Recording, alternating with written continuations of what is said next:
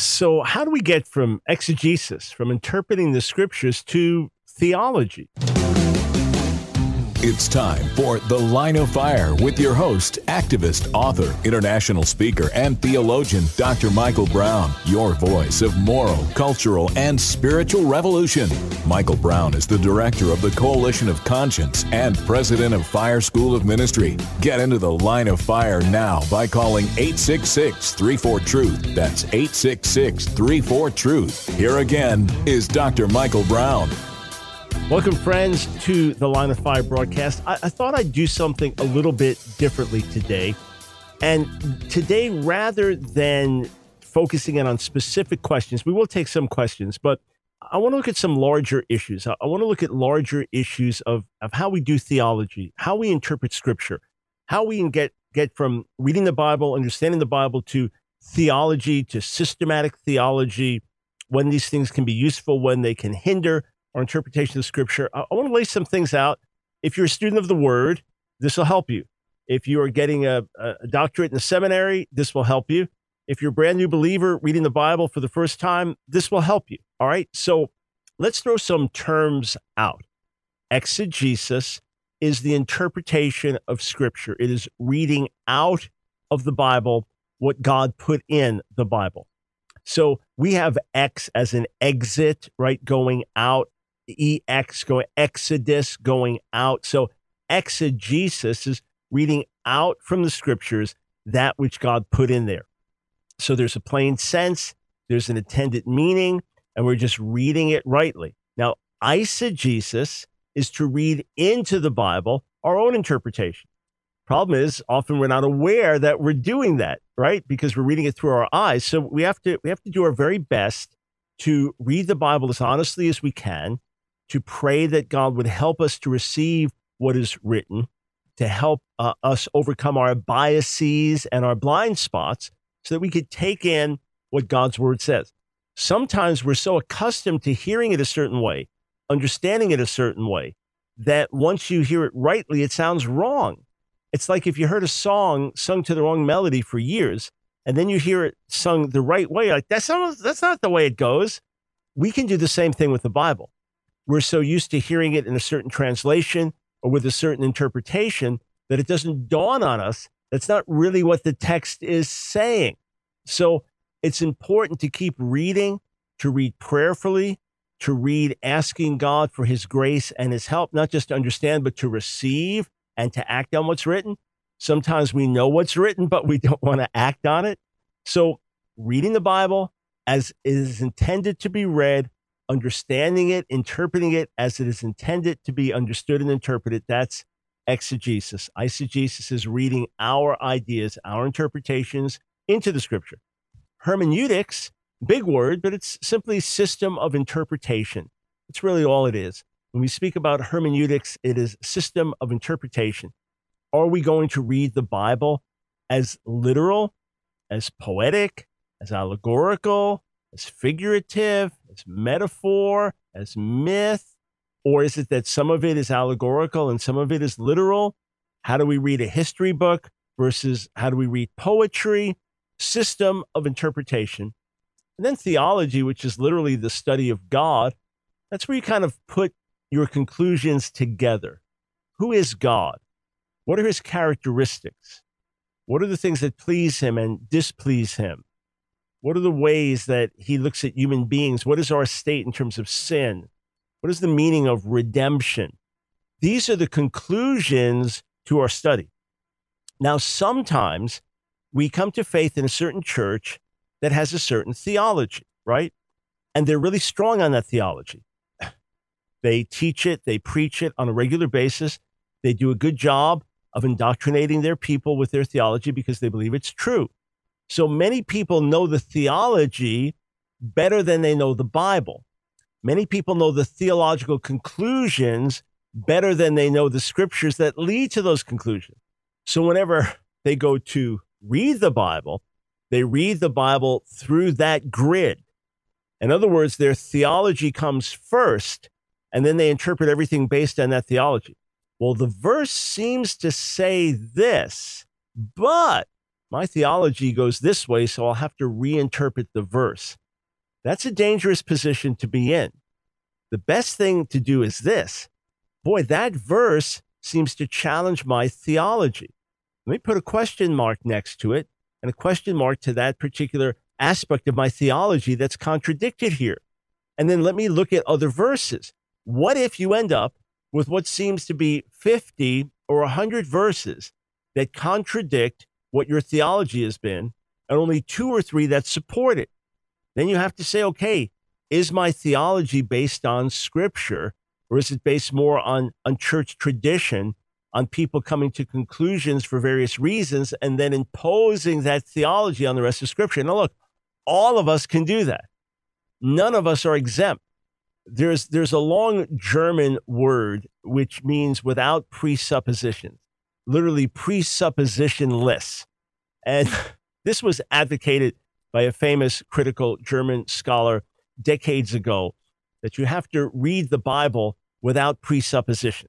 In other words, you don't know anything about it. You have no preconceived ideas. You're just reading it for the first time and going with whatever it says. Now, that's a wonderful concept on a certain level. In other words, I'm not going to come in there with my biases and preconceptions. I'm just going to read it for what it's worth. The problem is none of us do that. All of us have some preconception, either that the Bible is God's word, or that it isn't God's word, or that it's a holy book, or it's mixed, or it's inspired, or it claims to be inspired, but we're not sure. And it's not as if we discovered this book and none of us have had any exposure to it. And we start reading it for the first time and, what is that? And even so, we still have the biases of how we were raised. Maybe we were raised in an anti-religious home. Maybe we were raised in a zealously atheistic home.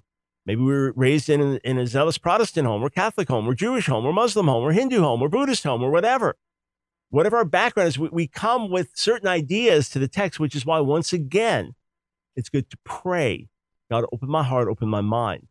Wonderful prayer from Psalm 119. Gal einai va'abita niflaot mitoratecha.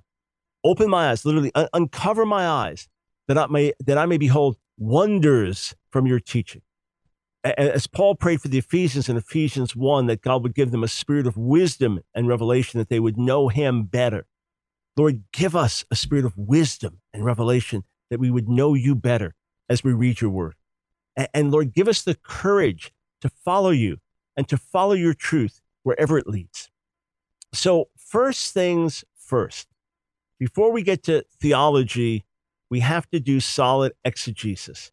We have to do our best to interpret scripture as given, as intended. Now, having been studying the word on different levels of intensity and focus for the last 47 plus years, obviously I have many conclusions to which I've come.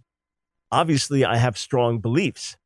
But when I am evaluating other positions, such as when I did my debate with Trinity denier Dr. Dale Tuggy, so-called biblical Unitarian, I say so-called because I don't believe it's a biblical position that he holds to.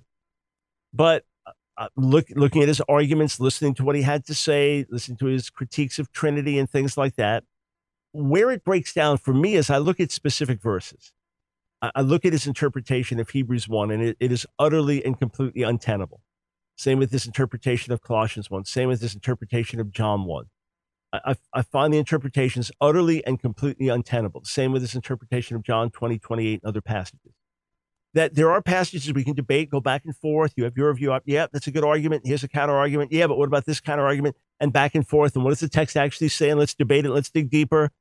And this Greek word could mean one of two things. What does it mean here? This Hebrew word can have a different meaning in a different context. How should we understand it? You go back and forth. And I'm all for having serious debate and dialogue about different issues and matters of real focus, micro focus down to the tiniest grammatical units and things like that. That's my background field. Absolutely. Let's do it. But when I see something completely break down, when I see an exegesis or an interpretation of a passage, and it completely breaks down to support a particular position with which I differ, then I cannot give that position any credence whatsoever. I cannot even let it in the front door because it completely breaks down.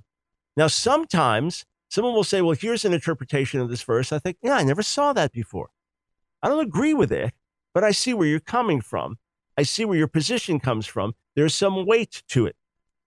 When I was a fairly new believer, and in the days when I was reading the word day and night, memorizing scripture day and night, and would spend at least 6 hours with the Lord every day in concentrated, focused prayer and study of the word, including 1 hour a day memorizing scripture. And I used to memorize 20 verses a day in the King James. God just gave me grace and focus to do that. Did that every day without missing a day for 6 months. So I had a real strong grid. I was 17, 18 years old, and I had a real strong grid for interpretation. In other words, when you raise your position, hundreds of verses or thousands of verses are readily available in my head with which I can evaluate your position, against which I can compare your viewpoints and your arguments. And I was listening to a Seventh-day Adventist talking about a particular point, a point with which there is difference within the church. Different believers over the centuries have differed over these points. It's not a matter of heresy. It's not a matter that would disqualify you for your salvation. And as the Seventh-day Adventist was presenting his viewpoint, it was different than mine. But as he went through the scriptures, I thought, okay, he makes a reasonable case. I see why he holds to that position. Therefore, I recognize that this is an area where believers can differ. That's one thing. And there are plenty of areas like that where believers can have differences. I see your point. I see the verses that you use to support your point, but here's why I differ. Conversely, no, your point so completely breaks down. When we come to these passages, which support my point and upon which I build my theology, that your interpretation so completely breaks down, it goes completely shipwrecked.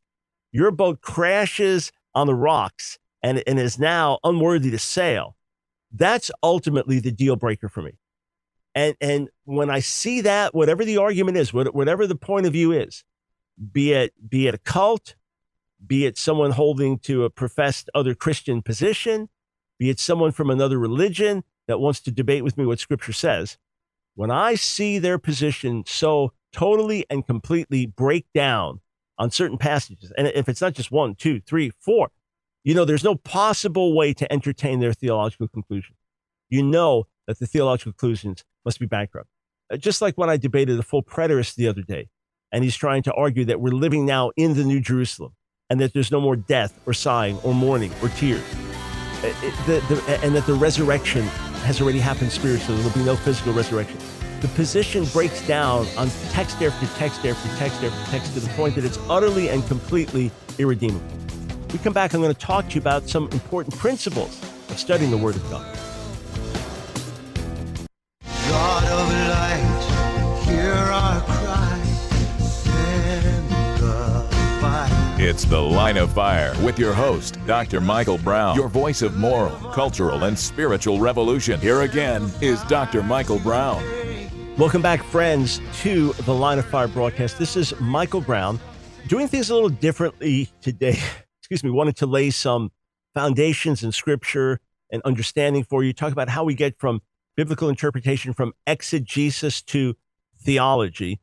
And some of what I say here and there will be a little bit dense, a little deep, but for the most part, I think that you'll all be able to follow me, whether you're an advanced theology student or whether you're brand new to the scriptures. First, let me throw out another term for you: philology. Philology. You say, what's that? Sounds cool. Well, it is the study of languages, the study of text in their original languages. It's a little different from linguistics, which is kind of the science of language and how it works. Philology is really the study of texts in their original languages. It's not the exact dictionary definition, but that's what I focused on in college and grad school. My bachelor's degree was in Hebrew. My master's and PhD degrees were in Near Eastern languages and literatures. In virtually every class, we were reading text. We were reading text in Babylonian and Assyrian, which is called Akkadian. We were reading text in Syriac. We were reading text in Judeo-Arabic, which is Arabic written in Hebrew characters. We were reading text in Classical Arabic. We were reading text in, it's called Ugaritic, or some call it Ugaritic, a sister language to Hebrew. We were reading texts in different phases of the Hebrew language, from biblical Hebrew to rabbinic Hebrew. We were reading ancient texts and Phoenician inscriptions and Moabite inscriptions, these limited texts and things like that. Every class basically was reading texts. That's what we did. So the idea of theology came much later. Even the idea of exegesis, interpreting the text, came later. First, we were going to translate the text. First, we were going to understand what the text was originally saying. And then from there, we would do exegesis. We would do interpretation. We would try to understand what the text was saying. And in many cases, that was never even the issue. All we were doing was interpreting, meaning translating. All we were doing was just understanding what the text was said, what the words actually meant. In fact, I remember in a third-year Arabic class I was taking at New York University, that the professor would tell us, remember, one principle of translating is your translation must make sense. So if I'm reading a passage in Arabic and I translate it into English and it says, and when the up came down around and the sun was cloud and up said, yes, hello, what's now up around? Oh, obviously I got it wrong. That makes no sense whatsoever. That's just complete gibberish. So obviously I didn't get it right. And we would read, maybe there was like this dramatic story and we weren't quite sure what the conclusion was. And we'd come into class, all the students, and we've been working hard on the text. It's like, I think it said this. No, I think it said this. I think it said this. And we're like, well, let's find out what the professor says and who got it right, who got it wrong. Well, one time we came in and we were all baffled. We were all utterly baffled. And we were translating a text on the stations of the Sufi mystic. And so this is kind of this spiritual, mystical Islam. And we couldn't make head or tail of it. We literally couldn't make head or tail of it. And we came in and the professor said, I have to apologize. He said, in this case, my rule doesn't work. The text itself makes no sense whatsoever. But the first thing is you got to translate it. Now you say, oh, Dr. Brown, I don't know any Hebrew and I don't know any Greek. And I don't think I could really learn the languages well. Well, bottom line is most people are not going to learn biblical languages. And even when you learn the biblical languages, you still realize that there are ambiguities and points of debate, etc. But here's the good news. We have lots and lots and lots of Bible translations. So what you can do is you can compare side by side lots of different translations from the King James to the New King James to the Modern English Version, which are all of a similar genre. Or you can compare the NASB and the ESV, which are of a similar genre. The NIV breaks in a little different direction. The NET goes in a different direction. The CSB in another direction. The TLV, yet another. The Complete Jewish Bible, yet another. And on the translations go. And then the mild paraphrase, like the NLT. You can compare them side by side. I'm looking now at my Accordance Bible software. The folks at Accordance have been super, super helpful getting me oriented with their software after using some other software over the years. And I'm just looking at one window. You can open multiple windows. And I'm looking at one which is translation comparison. So I've got up here KJV, NKJV, NAS, ESV, NIV, CSB, NET, NLT, NRSV, TLV, and for the Old Testament, New JPS. Those are the ones I have up there. I could pull up more if I wanted to. And you say, I don't own the software. Okay, go to BibleGateway.com. Look up a verse you're studying, and then you'll see 20, 30, 40 different options of different translations, including translations into other languages. Maybe Spanish is your first language or something. Maybe you can read Arabic and it's up there. Lots of different options, all right? You can then compare. And if you will see the translations, one after another, after another, after another, after another, basically say it the same way, you can be sure that's what the original says. Now, if you see 4 or 5 and they each read it a little differently, now you can focus in and see, okay, what is it that's different? That word here or that phrase there. And you can see the different options. You say, then what do I do? then read in context and see what makes the most sense in context. Now, if you're reading Proverbs, say Proverbs 10 or Proverbs 15 or Proverbs 25 or something, that's just single verse, for the most part, single verse, single verse, single verse. And there's not a lot of context for it. But if you're reading Paul's letter to the Romans, or if you're reading 1 Kings, or if you're reading the Gospel of Luke, or if you're reading the book of Exodus, you have context. You have what's come before, what's come after, and you can now evaluate that verse in context. You can see, okay, what seems to make the most sense in this particular context? It's not that hard to do. What I'm saying is everybody can basically do it. You can compare different translations. When I was doing my translation for the book of Job, for my commentary that's due out in October, as I was working hard on that, I would look at the Hebrew, struggle with it, work on it, try to understand it.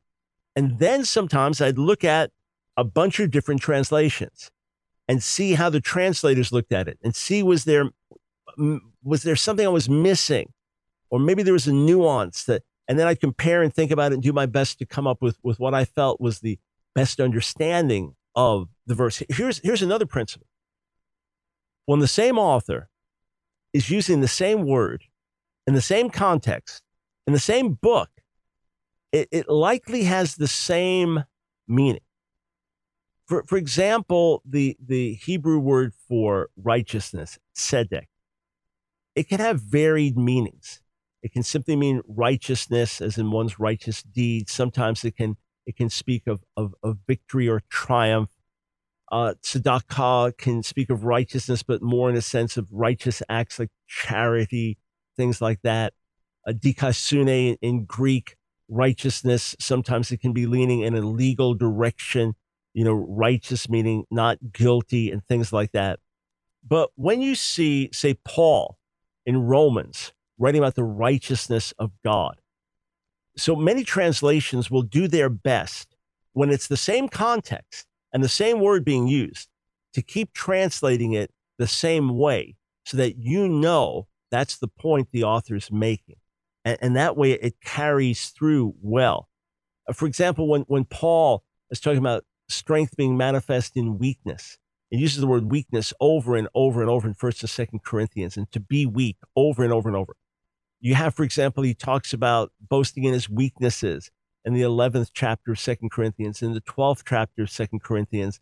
And then the King James changes from weakness to affliction, even though it's the same word, and you can suddenly think he's talking about physical illness. It would have been better there to stay with weakness, because that was what Paul was saying. And you'll see other translations do. Now, for the most part, the King James does well with that if it's the same word in the same context, it'll often be very consistent with that. And some other translations, they wanted to have a better literary feel and more of a free flow, and they vary the words. But context is really, really helpful. Look, reading the word with common sense is one of the best ways to read it. If I had a choice of being able to read fluently in Hebrew, there's a little Aramaic in the Old Testament, so say Hebrew and Aramaic, and read fluently in Greek for the New Testament, but have no common sense in my reading of the Bible, or read the Bible in a good English translation with common sense, I would take the latter. Because a lot of what's written is just written in a common sense, plain and direct and straight way. And often we're trying to deduce all these mystical, spiritual meanings and these elusive truths, and when it's just common sense. Nancy's often said to me many years ago, you're very smart, you're very dumb. So the ways I'm smart, my mind works well, and it's sharp and it's good. There are other ways it's like, I ordered this gym mat for working out in my garage. It's 8 feet by 4 feet, right? So in my mind, when the box comes, the box has to be at least 8 feet long. So it arrives yesterday, and it's 4 feet tall. I said to Nancy, it must be rolled over. She said, what do you mean? I said, well, it's got to be rolled over because it's 8 feet tall. She said, how wide is it? I said, 4 feet. She said, 4 feet rolled up. I said, I could not for the life of me figure out how it was going to be anything less than 8 feet. And she just shook her head with a smile. So here I can read all these ancient texts in the original languages, but I didn't figure that out. Common sense goes a long way.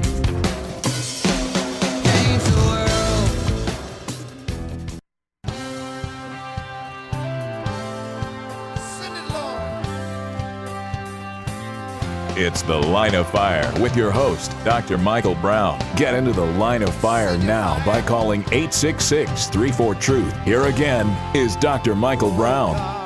Welcome to The Line of Fire. We're talking about studying the Word of God today, going from exegesis, so interpreting the scriptures rightly, to theology, to building our system of the things that we believe and hold to.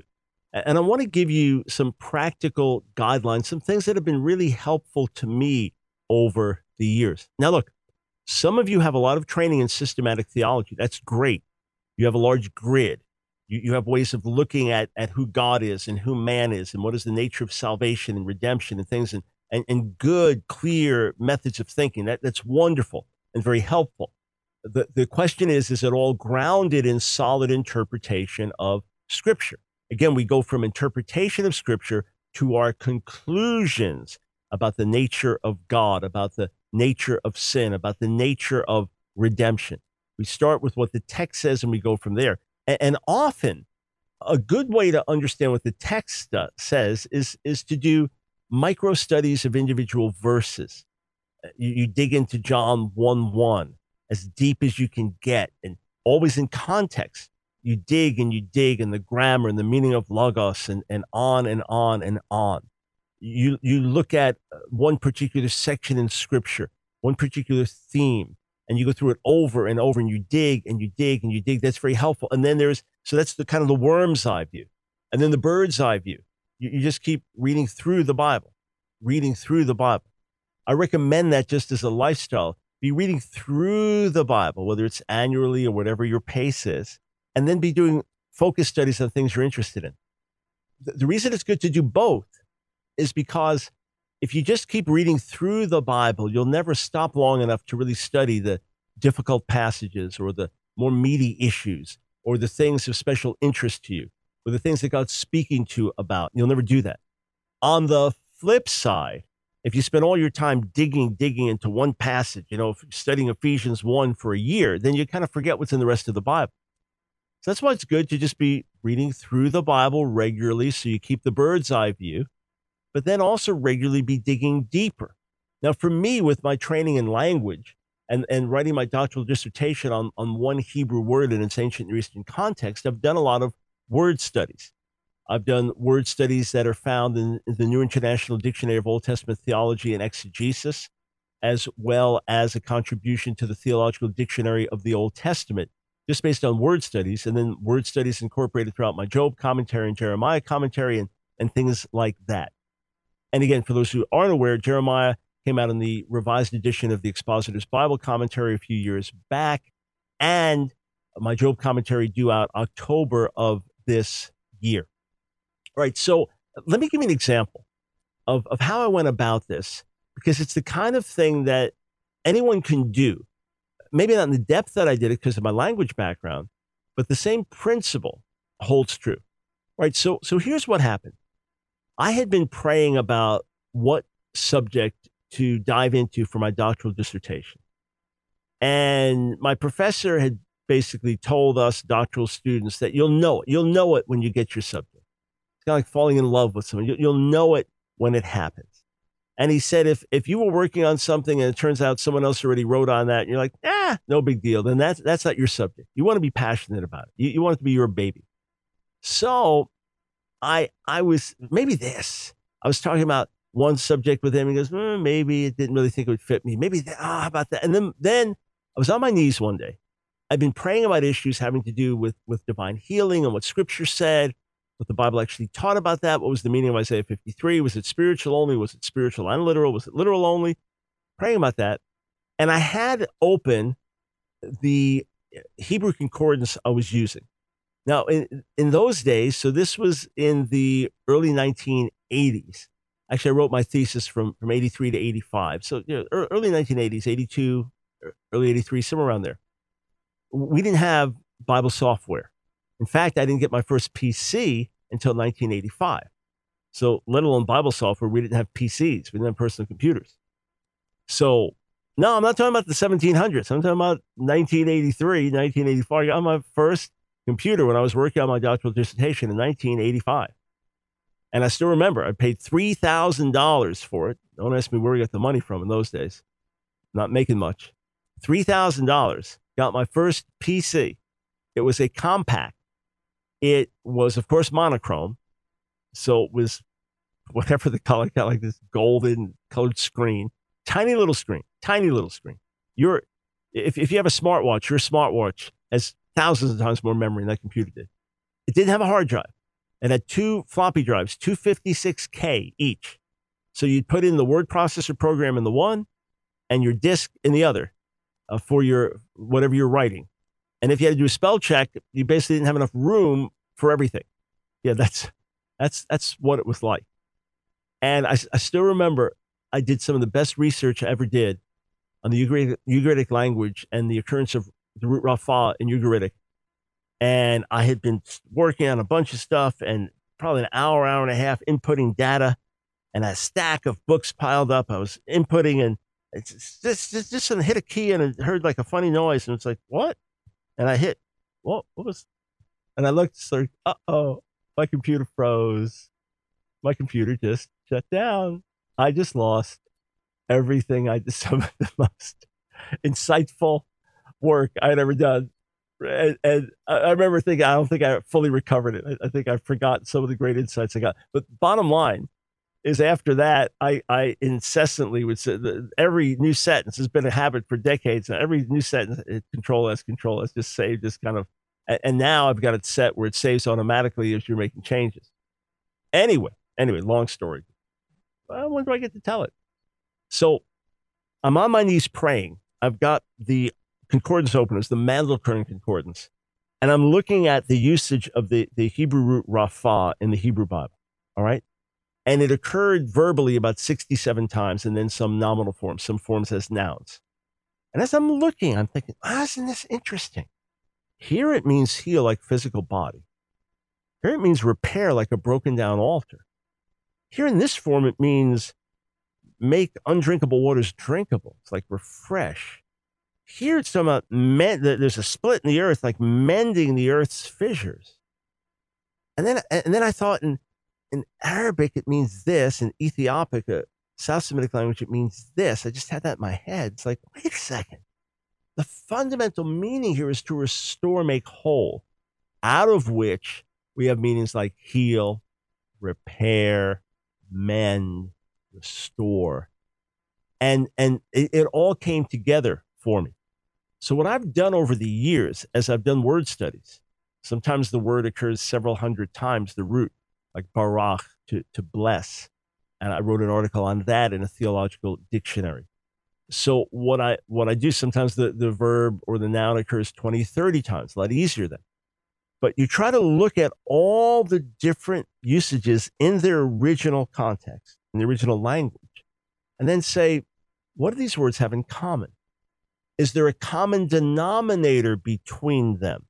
Is there one fundamental meaning and all the other meanings are now secondary to that? Is that the case?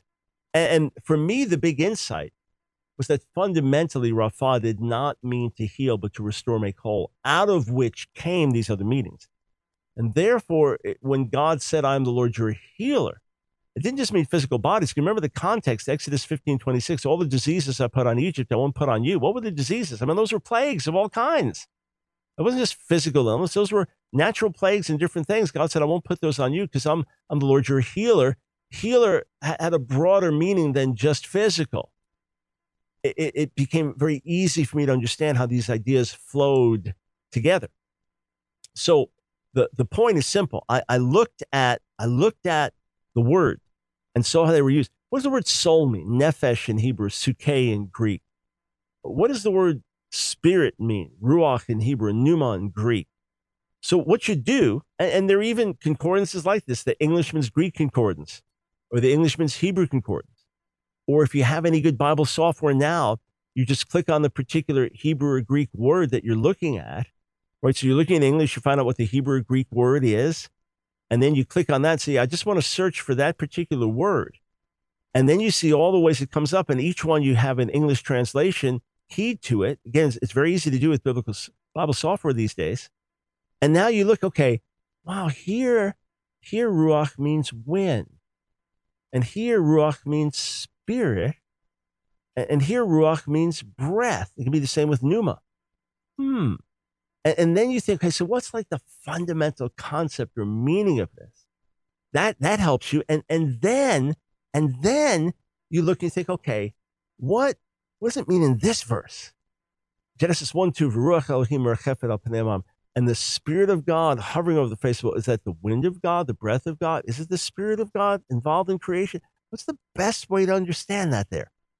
So for me, that's been very helpful to do intensive word studies. And yeah, I've got more ability to do them because of my background than your average student of scripture. But again, these days with Bible software, it's not that hard to do. You pull up, say, let's say you're looking up something in the New Testament Greek. So you pull up the English translation. Next to it, you want to look at the New Testament Greek. And then you hover over the English word you're interested in, and it'll tell you, okay, this is the Greek word. And then you click on that. Okay, I want to search for every time this word occurs in the New Testament. And then it'll list it all on one side in Greek, but you also get your English open. So each time you're clicking on the Greek, it's bringing you over to the English. Think, oh, means this here and this. Oh, so that's what the word really means. Or that's what it means in this context versus in that context.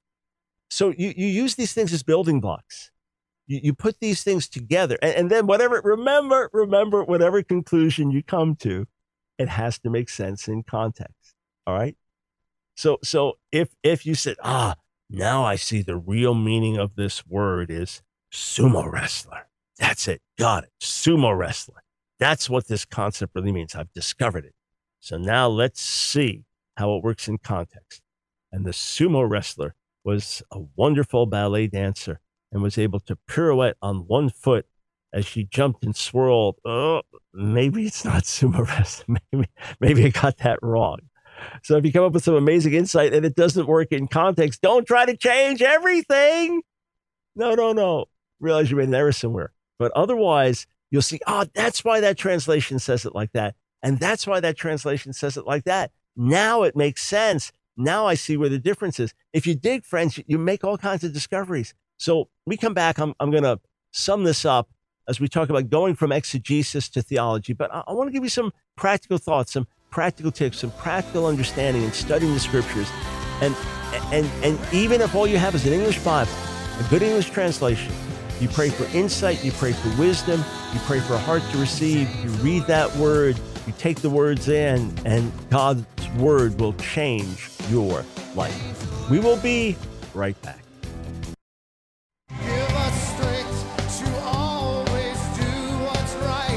It's The Line of Fire with your host, Dr. Michael Brown, your voice of moral, cultural, and spiritual revolution. Here again is Dr. Michael Brown. Welcome back to The Line of Fire. Hey, friends, I hope you have found this helpful as we talk about studying the Word and how to study the Bible and use different translations and use Bible software.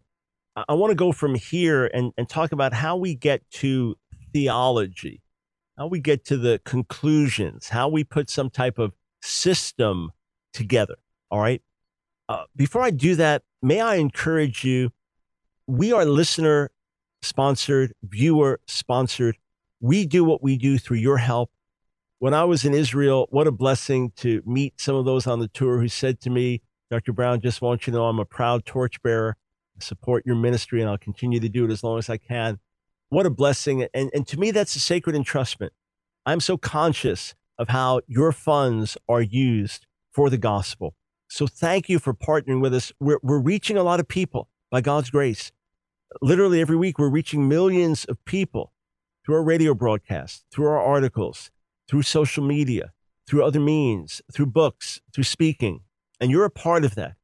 When I go to Nigeria next month, by God's grace, they don't have the money to bring me over. But there's a real urgent need to minister to thousands of leaders and help deal with some error that's rampant in that country where God is moving so powerfully. And folks said, listen, we want you to come over, but we can't pay for your airfare, obviously, let alone give an honorarium to the ministry. So that's money that we have to bring in. And then while I'm away, things we have to cover. And that also means that I can't be speaking in the States where we can raise funds for the ministry. So you help send me to countries like Nigeria. You help send me to countries like India. Other things we're trying to work out to go do debates on difficult subjects in different areas where it's evangelistic. We have to sponsor it. You help us. So would you join our support team today? If you can help with a one-time gift, or better still, become a torchbearer, one of our monthly supporters. Every month we send you a brand new audio message. We can do it all digitally. So wherever you are in the world, we can do it digitally. You can take classes that we have, audio and video classes online for free. A number that we have you can take. You get a 15% discount in our online bookstore. We also have some exclusive content only available to our torchbearers. Every month we send you an insider prayer letter. So join us. $1 a day or more per month, so $30 or more per month. Torchbearers, you are the backbone of what we do. And I know as you give, you pray for us as well. So join our team today. Go to AskDrBrown.org, AskDrBrown.org. Click on donate. All right. So how do we go from exegesis to theology? Because God's word is divinely inspired, it does not say a bunch of disparate, contradictory things about God. It does not say a bunch of disparate, contradictory things about the nature of man. It does not say a bunch of disparate, contradictory things about the nature of salvation. Now, there are different nuances, and some authors will emphasize one point versus another point. Critical scholars will say there's a fundamental difference between Paul and James, Jacob. Or they'll say there's a fundamental difference between Jesus and Paul. Or there's a fundamental difference between Leviticus and Deuteronomy. Or there's a fundamental difference between Ecclesiastes, Job, and say Psalms, or things like that.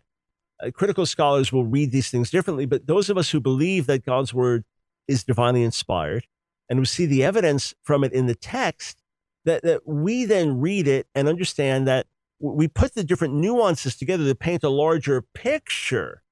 But overall, we believe it's one picture that's being painted. So what conclusions do we draw about God? Well, what we do is we look at the verses that state things the most plainly. For example, we know from Scripture that God is love. That's a forthright statement. We know that God is holy. We know that God is righteous. We know that God is eternal. We know that God is omnipotent. We know that God is omniscient.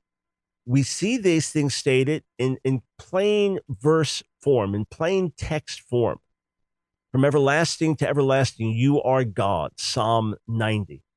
I'm the Alpha and the Omega, the beginning and the end, the first and the last. These are things that are categorical statements about the nature of God. So what we do is we put these things together and we build the big picture. This is who God is.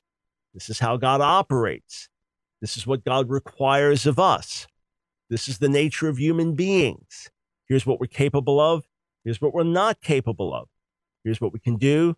Here's what we can't do. Here's what salvation is. Here's what is secondary in terms of issues that are not pertinent to that are interesting but not pertinent to it. And then you put together a systematic theology. Now, here's the problem. The Bible itself is not a systematic theology textbook, right? It is not written for that purpose.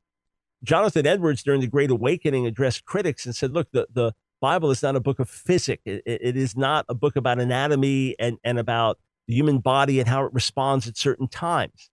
So Jonathan Edwards was careful to point out that in times of revival, God did not give us a Bible that said, now, when the Holy Spirit is moving, the pulse will be between this and this. The eyes will flutter at this rate. The heart will beat at this rate. There will be tears. There will not be tears. There will be shaking. There will not be shaking. He said, no. That wasn't the purpose of the Bible. Rather, the purpose of the Bible was to help us be watchmen over people's souls, and that's what you judge by. So did people fall or not? Not the issue. Did they shake or not? Not the issue. Did they weep or not? Not the issue. Did they cry out or not? Not the issue. What's the issue? What do they believe and how do they live? That's the issue. That's how you judge.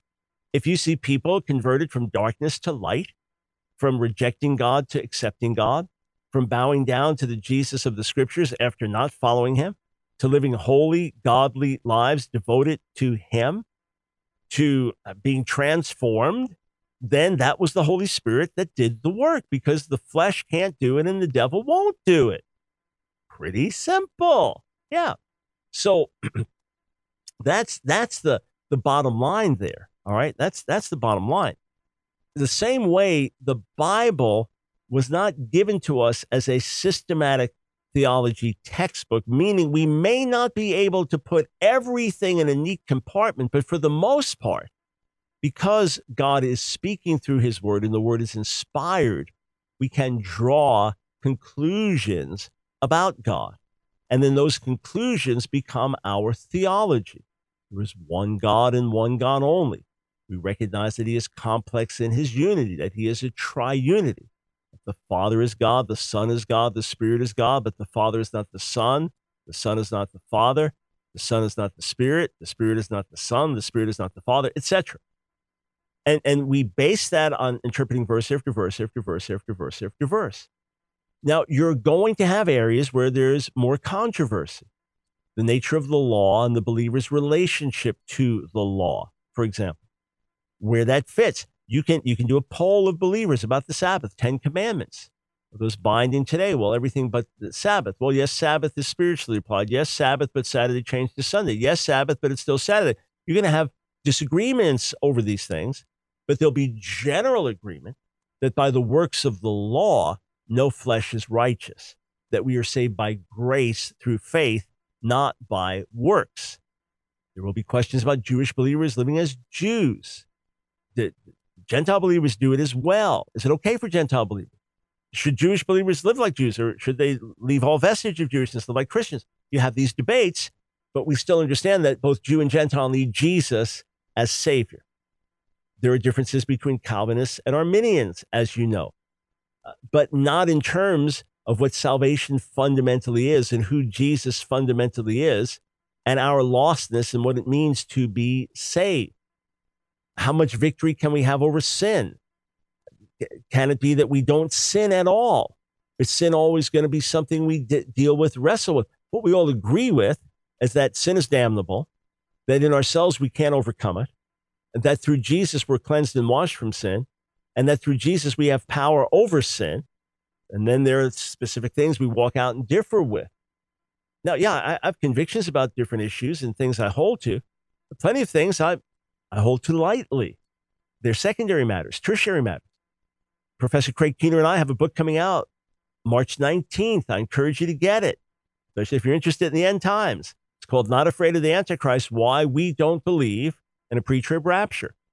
We clearly lay out why, having come to faith in pre-trib churches, dispensationalist churches, we abandoned that system of interpretation decades ago based on our study of the Word. That being said, we both know and love and honor dispensationalist scholars and professors and believers. Some of the finest Christians on the planet hold to a pre-trib rapture. And probably some of my best friends, I don't even know some of what they believe because we never discussed it, hold to a pre-trib rapture. We don't divide over that, but here's why we believe what we believe. Other things we divide over. Other things are life and death matters of the faith, and to deny them is to deny the fundamentals. But all of it comes from careful study of the Word, exegesis, interpretation of Scripture, digging into the languages, reading it in context, the context of the book, the context of the chapter, the context of the larger flow of the author. All of that, those are the building blocks for theology. And the theology is that final structure. Hey, friends, something you'll find really helpful is to go to AskDrBrown.org, all right, AskDrBrown.org, and just click on the search engine, right? You'll see the search icon, and type in debate, and you'll be able to watch many, many debates that I have had with many, many different people, be it rabbis, be it within the faith, like with my friend Dr. James White or Pastor Bruce Bennett, or debates with those where we have stronger differences, like those denying the Trinity, full preterism. All the debates there, you'll find it really helpful. And you'll see for me, it's Scripture. Start with the Word. Everything builds on that.